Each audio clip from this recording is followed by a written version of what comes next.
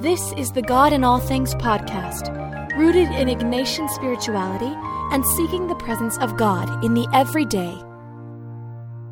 As a blog writer and podcaster, there's a temptation to quickly churn out posts and podcasts, to keep content new and fresh in order to keep people returning to your site.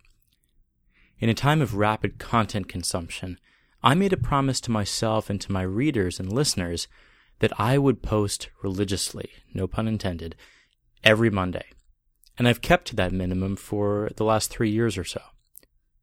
The consequence of deadlines is that my posts and podcasts can vary in quality. Many come from the core of my being, where the Holy Spirit has touched. Some, however, come from throwing together ideas in order to reach that Monday deadline. Those latter posts are not fair to you, the listener. And as Vanita Hampton Wright says, there is a time to write and a time not to write. Vanita is a writer and editor who works for Loyola Press. I had the privilege of meeting her at the recent Ignatian Spirituality Conference in St. Louis, Missouri.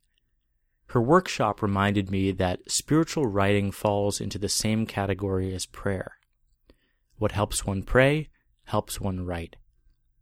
Being pressured to keep to hard deadlines does not gently care for the spirit that inspires spiritual posts.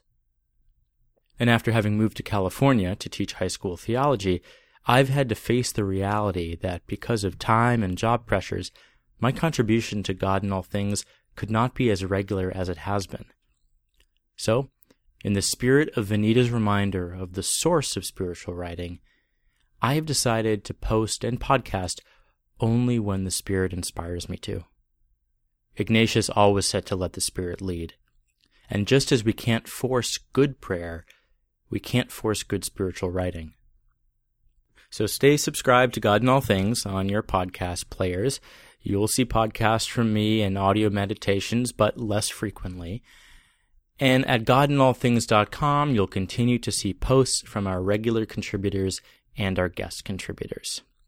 I'm also working on a book on Ignatian spirituality set to be released next year. So, for the feast day of St. Ignatius on July 31st, there won't be any special posts or podcasts or marketing campaigns or hashtags. Just an encouragement to you to be reflective in the Ignatian tradition.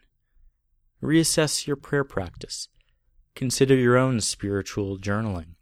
Make a retreat. Pray the Examen daily. Or pray with our Desires of the Heart series.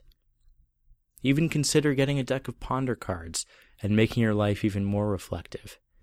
You can get those at ignatianresources.com, and as a reminder, since you're a podcast listener, you get 10% off your first order if you use the coupon code PODCAST at checkout. Also, at the post that companions this podcast at godinallthings.com, I have links to Vanita Hampton Wright's book, The Art of Spiritual Writing, as well as her blog. So I will be back here for sure, just not necessarily next Monday. God bless, and I'll talk to you soon.